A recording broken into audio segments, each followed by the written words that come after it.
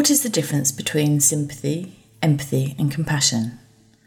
These terms are often used interchangeably, and yet they are different.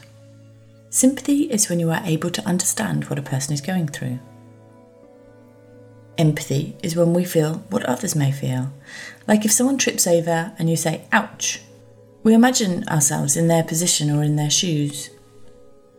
And we know that empathising too much or over a long period of time can lead to burnout, which is sometimes called carer fatigue. Compassion is similar but subtly and importantly different. You recognise the pain in others or in yourself, but you do not get too attached, and you can respond by relieving that suffering or pain. Often the hardest task is to be compassionate with ourselves.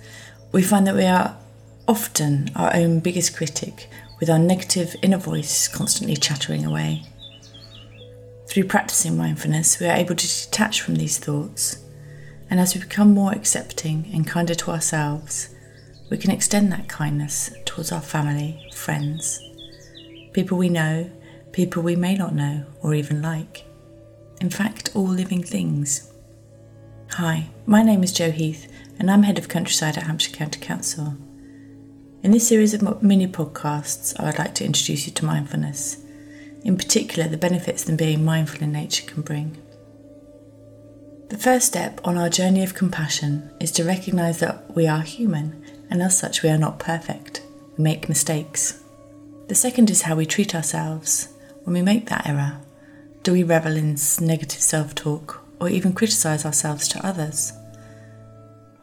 Could we be kinder instead? Just think how you'd counsel a friend who made the same mistake. People that we don't know or perhaps don't even like are human too. They are fallible, and we all share this common experience. We are all connected to each other and to the natural world. This is how Albert Einstein expresses it. A human being is part of a whole called by us universe, a part limited in time and space. He experiences himself, his thoughts and feelings as something separated from the rest, a kind of optical delusion of his consciousness. This delusion is a kind of prison for us, restricting us to our personal desires and to affection for a few persons nearest to us. Our task must be to free ourselves from this prison by widening our circle of compassion to embrace all living creatures and the whole of nature in its beauty.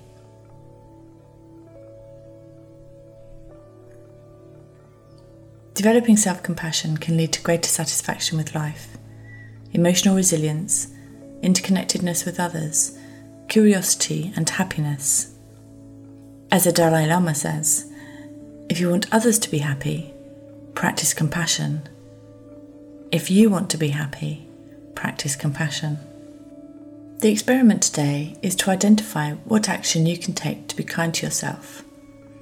After all, you deserve it as much as anybody does.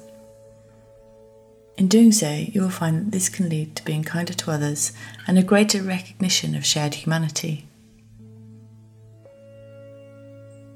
To do this, it's helpful to consider what activities you do that deplete you and what activities you do that uplift you. But let's focus on those that uplift you for this experiment. I invite you to take a few deep breaths and ask yourself, what activities uplift me?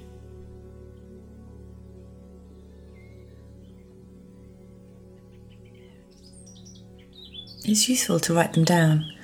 When I've done this with a group, some of the responses are quite surprising.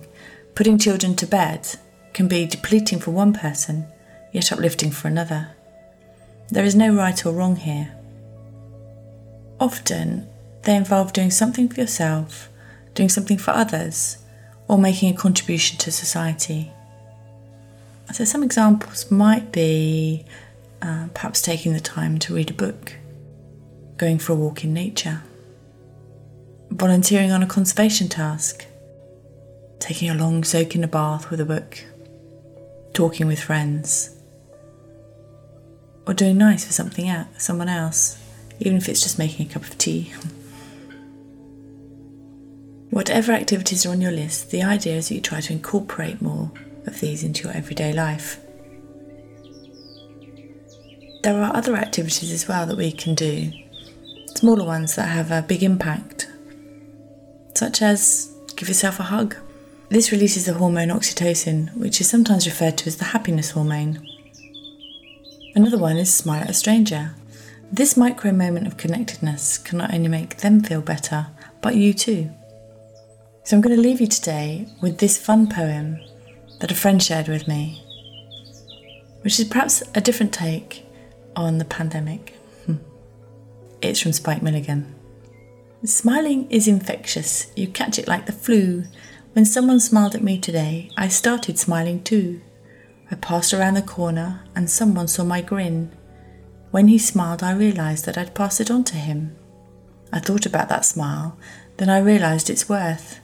A single smile just like mine could travel round the earth.